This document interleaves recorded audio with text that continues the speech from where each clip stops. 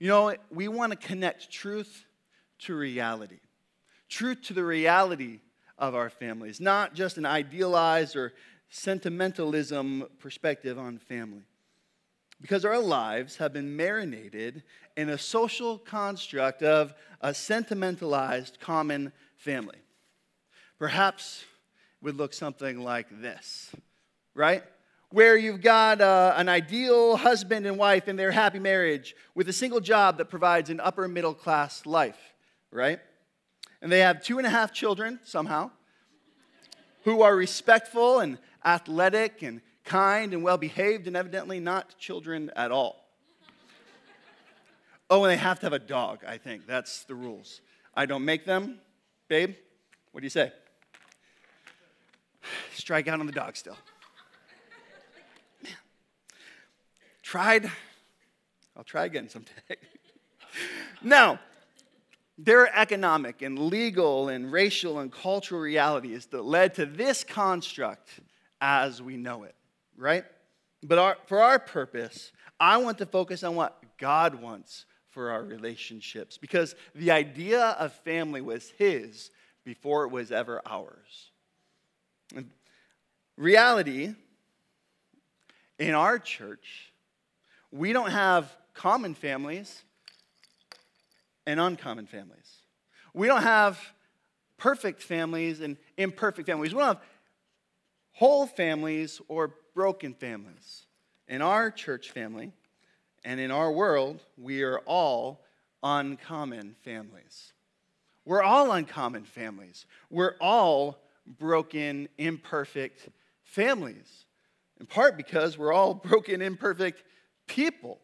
See, we may have daydreamed about a knight in shining armor, right? Or $1 million family in a $1 million house. Or someone who thinks all your jokes are funny and all your thoughts are brilliant and all your ideas solve everything. We may have dreamed about that. We may want the people in our lives to act more like whatever your version is for the common family dream. But there are 2 problems with this. 2 problems that result in us having all uncommon families. The first is this: your family, or the family you wish you had, have you. They have you. I'm going to try to say this with all the grace in the world. But you're a problem. You can all say it back to me. Whoever it was over there, that was a little too loud and eager.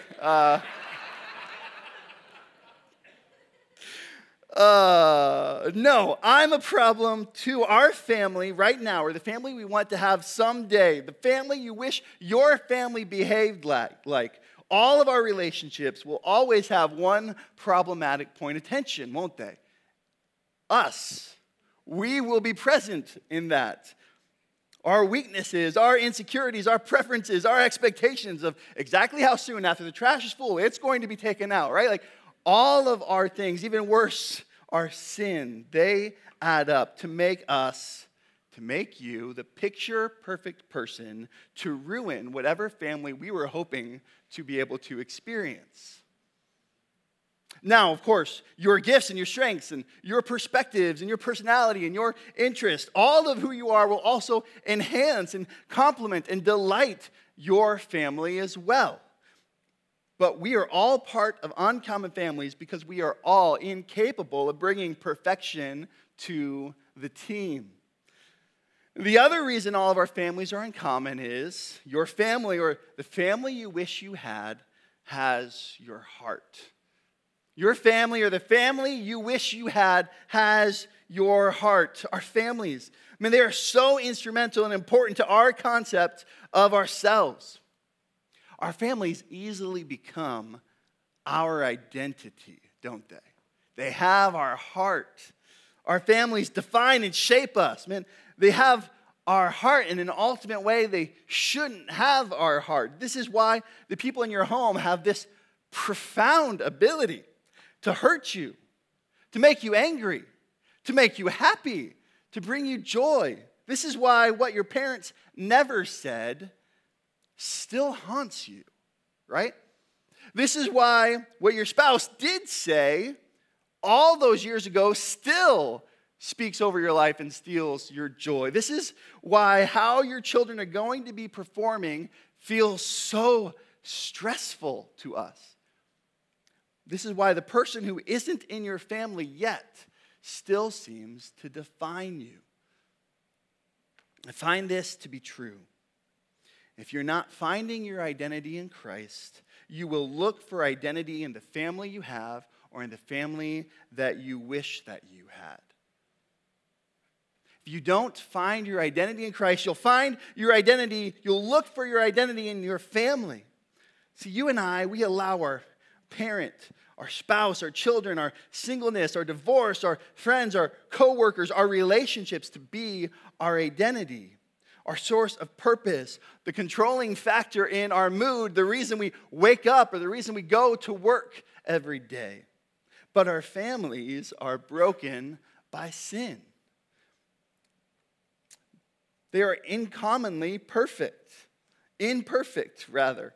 And even if they were, that sentimentalized, common, perfect family that we dream about, they still wouldn't be able to fulfill you.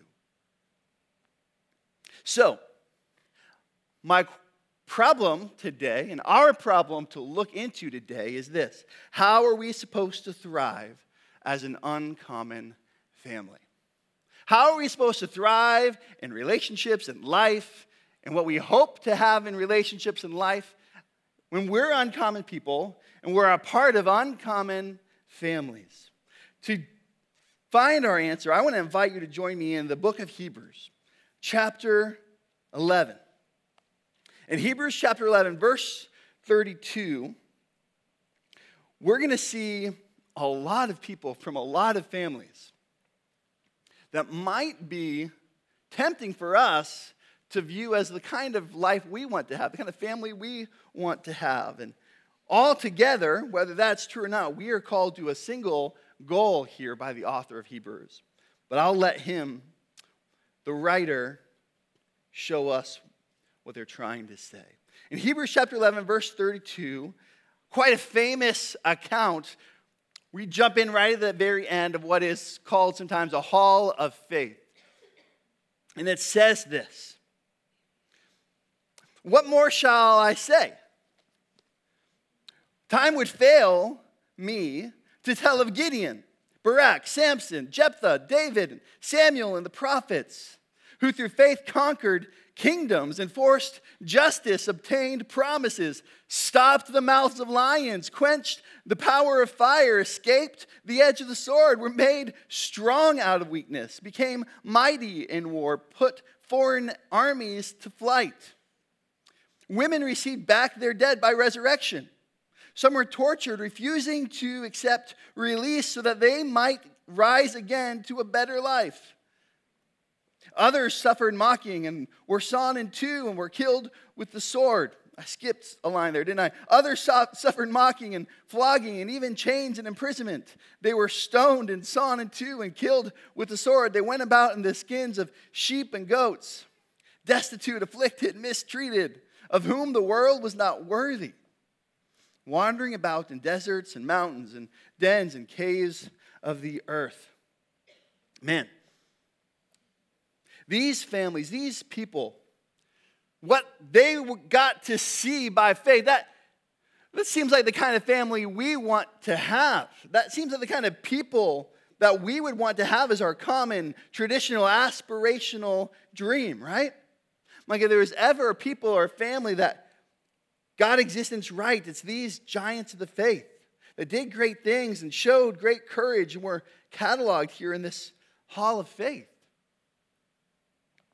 But their stories, if you've been around, if you know some of these names and recognize their story, you'll know their stories are often uncommonly sad in moments and in years.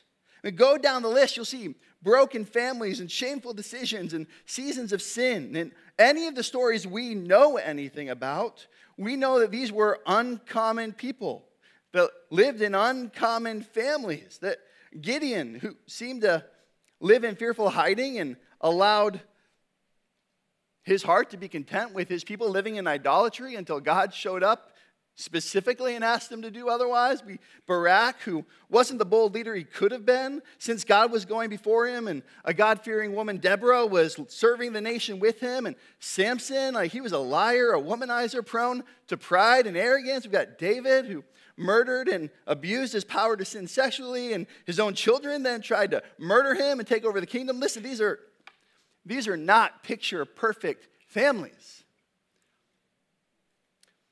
We're all uncommon families. But God was using them. And it goes on to say in verse 39, all these, though commended through their faith, did not receive what was promised, since God had provided something better for us, that apart from us, they should not be made perfect. Okay, wait, what's this? We have something to do with their being made perfect? No, not us. What happened during our time, during this writer's life, God had provided something better than what these historical figures knew. God had provided Jesus during this author's lifetime, during this generation's existence. Jesus came and lived and died and rose so that apart from what God provided for us, the writer is saying, what happened during their time, they wouldn't have been able to have faith that results in life. You know, God has had one plan throughout all of history, throughout all of time, for humanity to be made right with him. It's always been Jesus. Always been Jesus. These heroes who lived before Jesus, their object of faith that God was going to provide the Messiah is what saved them, is what made them perfect before God. Just as the same as our faith is that God has already provided the Messiah. Jesus has always been the only one who saves and makes our families right with God. So the author points to that and then says this as an instruction to all the listeners alongside all these historic heroes of uncommon families. He says this, therefore, since we're surrounded by so great a cloud of witnesses, let us also lay aside every weight and sin which clings so closely, and let us run with endurance the race that is set before us, looking to Jesus, the founder, perfecter of our faith, who for the joy that was set before him endured the cross, despising the shame, and is seated at the right hand of the throne of God. Church, what are we learning about an uncommon family here? We have an encouragement that along with these broken, uncommon families of times past, we are called to be a gospelized family.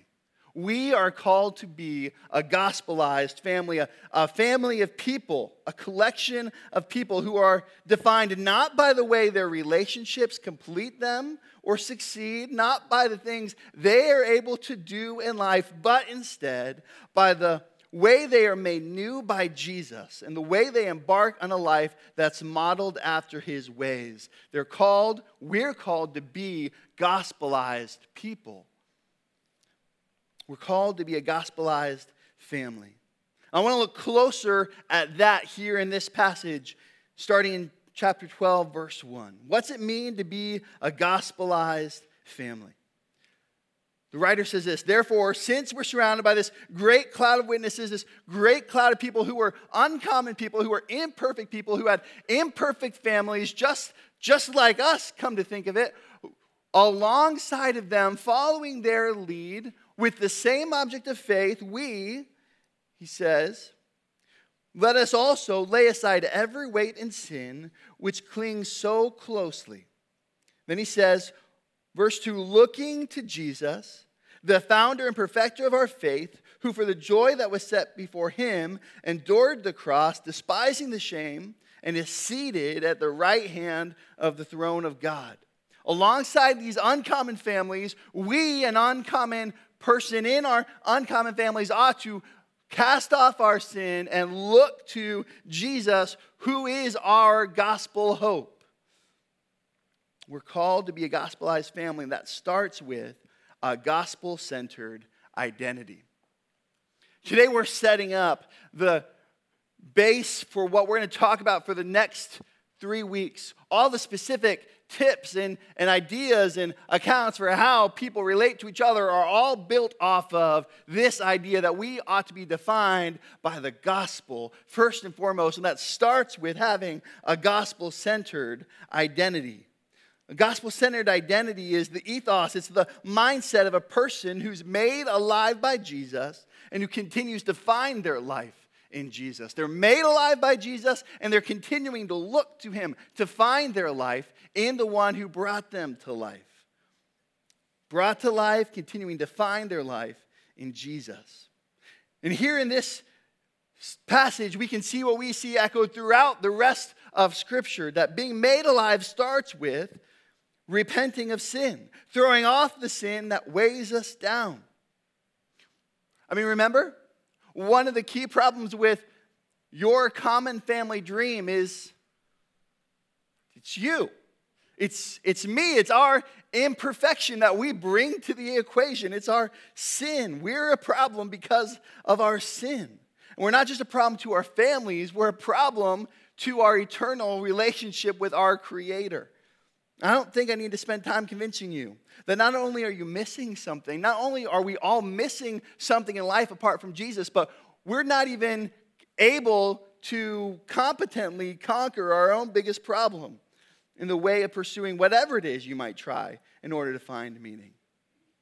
But to have a gospelized family, a gospel-centered identity, we start by laying aside our sin, which clings to us so closely. We admit our sin to God and agree with him about what our sin means, that we're separated from him. And then we look to Jesus. We look to Jesus, the founder, the perfecter of our faith, who for the joy that was set before him endured the cross, despising the shame, and is seated at the right hand of the throne of God. We trust that Jesus died on the cross in our place and for our sin. We believe that Jesus is the Christ, the Son of God, and then believing we have life in his name on account of his work for us. That's how we're made alive with Jesus.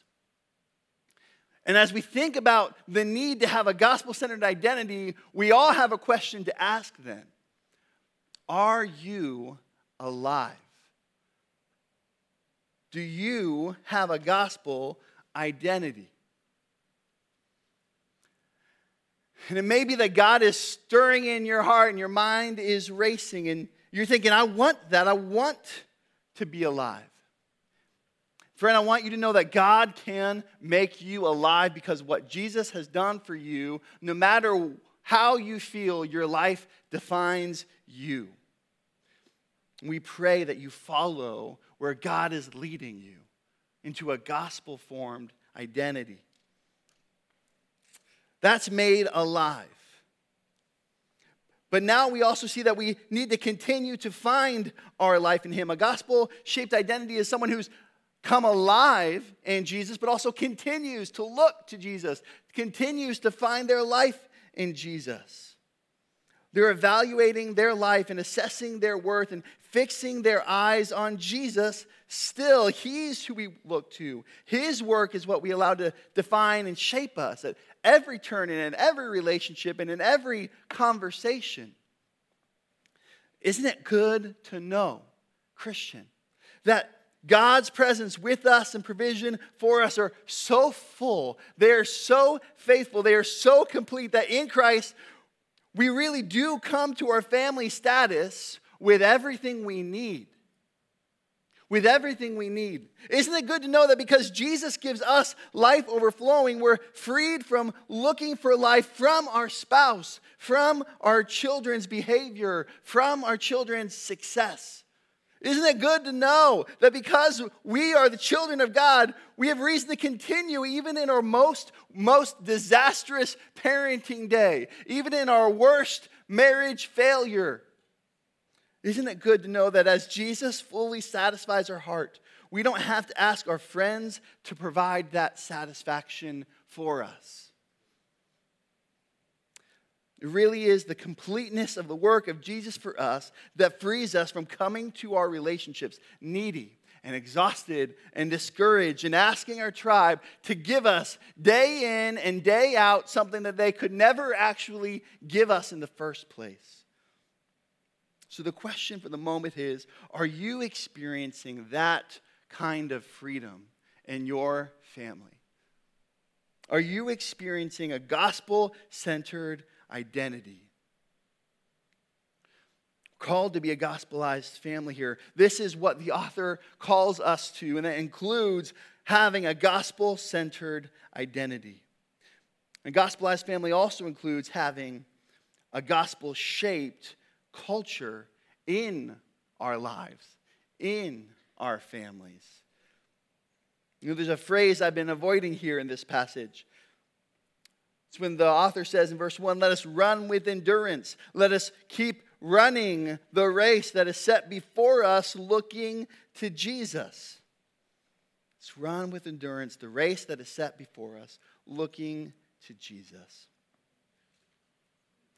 You know, I think it's fair to take from this passage that we're called to live a life that's obedient, that has perseverance. But I want to apply that in a different, maybe specific direction here. Because the gospel isn't only something that we know and believe. It changes the tone and attitude of culture of how that we live, how we relate to others. The gospel shapes the way we live, the way we run. It gives us the ability to have a race, to finish a race, to keep going on a race, looking to Jesus who's done enough for us on the cross. And that changes the way we run that race, the way we live that life, the way we have that family relationship. In that sense, the gospel should not just shape what we know, but also it should shape the culture of how our families and relationships operate. I'll say it this way. We can unsay with the culture of our family and relationships what we say to those families and relationships about what we believe. We can unsay with the culture of our families what we say to our family about the gospel. We can teach doctrine that is true and then live and treat them in a way that unsays all of that. I was interacting with Rebecca Douglas this week about this concept, and she said it this way. Because God has extended grace to us, broken people, we can live with our broken family with grace. That same grace is what we give, that we received. The same love that we received is what we give, and on down it goes. I'm sure we're thinking, what does a gospel culture look like? I immediately think of the fruit of the Spirit. That it ought to be what kind of defines the way we're interacting with others, and maybe we just select some of those themes. A gospel-shaped culture would look something like love in moments of dislike. Love in moments of dislike. You know, a philosopher once said, hate is a strong word, but I really, really, really don't like you. The plain white tees may not be the most prominent philosophers of our life. But in our relationships, I think sometimes that idea rings true. But God would say to us, like he did in 1 John, that we love because he first loved us. We love even in moments of dislike. A gospel-shaped culture looks like peace. Peace in moments even of failure. Peace in moments of failure. I think of 2 Corinthians 13, which says, finally, brothers, rejoice and aim for restoration. Comfort one another. Agree with one another. Live in peace. And the God of love and peace will be with you. This is gospel doctrine that gets applied into a life and into behavior, which becomes a gospel culture in a church. Yes, in relationships. Definitely in your family. Absolutely. peace in moments of failure. Man, it's easy to let the failures of others control us, to let the failures of others manipulate us, to let our own failures shout over our souls day in and day out. But when a gospel identity has made us alive, even the successes of our even the successes of our family, let alone our failures, don't get to define us. It's God, it's His love, and it's His peace on the cross that He provided for us that defines us. We can have peace, we can make peace even in moments of failures because we're looking to that gospelized identity. And I look at this verse and I see some other themes here. The rejoicing and the restoration, that jumps into our next idea is that we can have reconciliation in moments of conflict in a gospel-shaped culture. We can have reconciliation in moments of conflict because we've been reconciled to God, right? We, uncommonly rebellious and broken people, have been reconciled to God by God, and so proportionately we are eager and happy in a gospel-shaped culture to be reconciled to others, even when there's conflict. We can have joy. We rejoice, right? We can have joy in moments of sadness. Joy in moments of sadness because happiness is it probably is what happens to you, right? Happiness comes at times from what happens to you, but joy is rooted in something different. It's rooted in the gospel. Every family you wish you had, they're going to trigger sadness and hardships. But there's no circumstance that can rob us of our joy when we know that the key to our present welfare and our future ultimate hope is the gospel. It lies in what Christ has done for us alone. It lies in the fact that God has created us good in the beginning and wants us to be made new again and loves us and has called us and knows us. That's what gives us joy every day. Gospel-shaped culture leads to grace in moments of frustration. Believers, friends, let's cultivate a relational dynamic where our homes and our friendships and our families are a safe place, even to mess up. Where hints of our God of grace can be seen, even in our family's moments of tension. There's enough hostility and resentment and sarcasm and biting humor and antagonism in the world. Our home should be a retreat, should feel different than that, where hurting can find comfort and healing.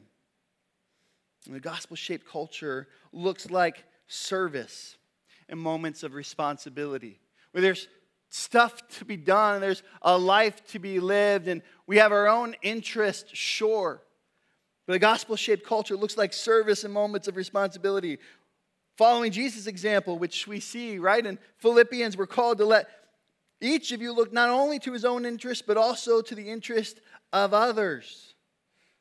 A gospel-shaped culture should be filled with acts of kindness and respect and humility and service and love. It's where husbands and wives learn that serving each other is actually serving Christ. It's where kids see the mundane duties of laundry and housekeeping and lawn mowing. Those are built ultimately on an identity, an attitude of service, of selflessness, and that is sacred in the end.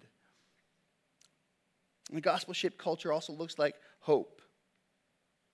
Hope in moments of apathy. Isn't that what love is? It always hopes. Gospel-fueled love hopes. Maybe this is what we're getting at. The ultimate reality of the universe is the glorious goodness of God. We get to experience that through the gospel. So church, let's cultivate families and relationships where it's easy, it's simple, it's obvious for people to see as they look at us, as they experience life with us, as we interact with them, that our God is good and glorious. That ought to be the most obvious takeaway from them. They might think, man, they've got strange hobbies. Like, I don't get it. But I walk away from my time with them thinking, I think God is good and glorious. My parents, right? Like, they've got these expectations and these rules or these things, but the way they communicate them, the way I am loved and forgiven and talked to, man, like I can be confident that my God is good and glorious. We're called to be a gospelized family looking to Jesus through every part of this race, paced and freed by his sufficient rescue. Isn't that a better way to experience family? Isn't that a better picture for our relationships? In a different way, then, to leverage some word play, a gospelized family is an uncommon family.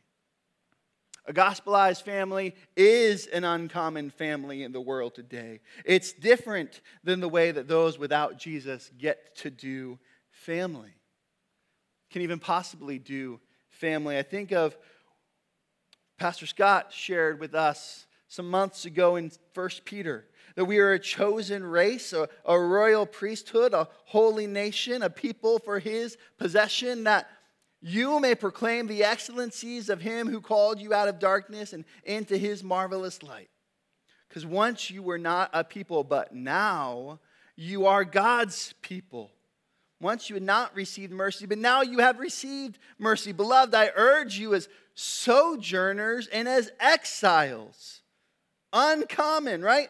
Sojourners and exiles, to abstain from the passions of the flesh, which wage war against your soul. Keep your conduct among the Gentiles honorable, so that when they speak against you as evildoers, they may see your good deeds and glorify God on the day of his visitation. They look at you, they want to be against you, but they can't help walking away saying, I think God is glorious. Belief in the gospel makes us a new nation, a new people, a new family. And we're sojourners, we're exiles, we're uncommon to the people around us. So a gospel-centered, gospel-cultured family will feel like exiles in a culture that ignores and refuses God. It will be an uncommon family compared to those who are dead in their sins and not freed from their selflessness and trying to find purpose out of their relationships in life.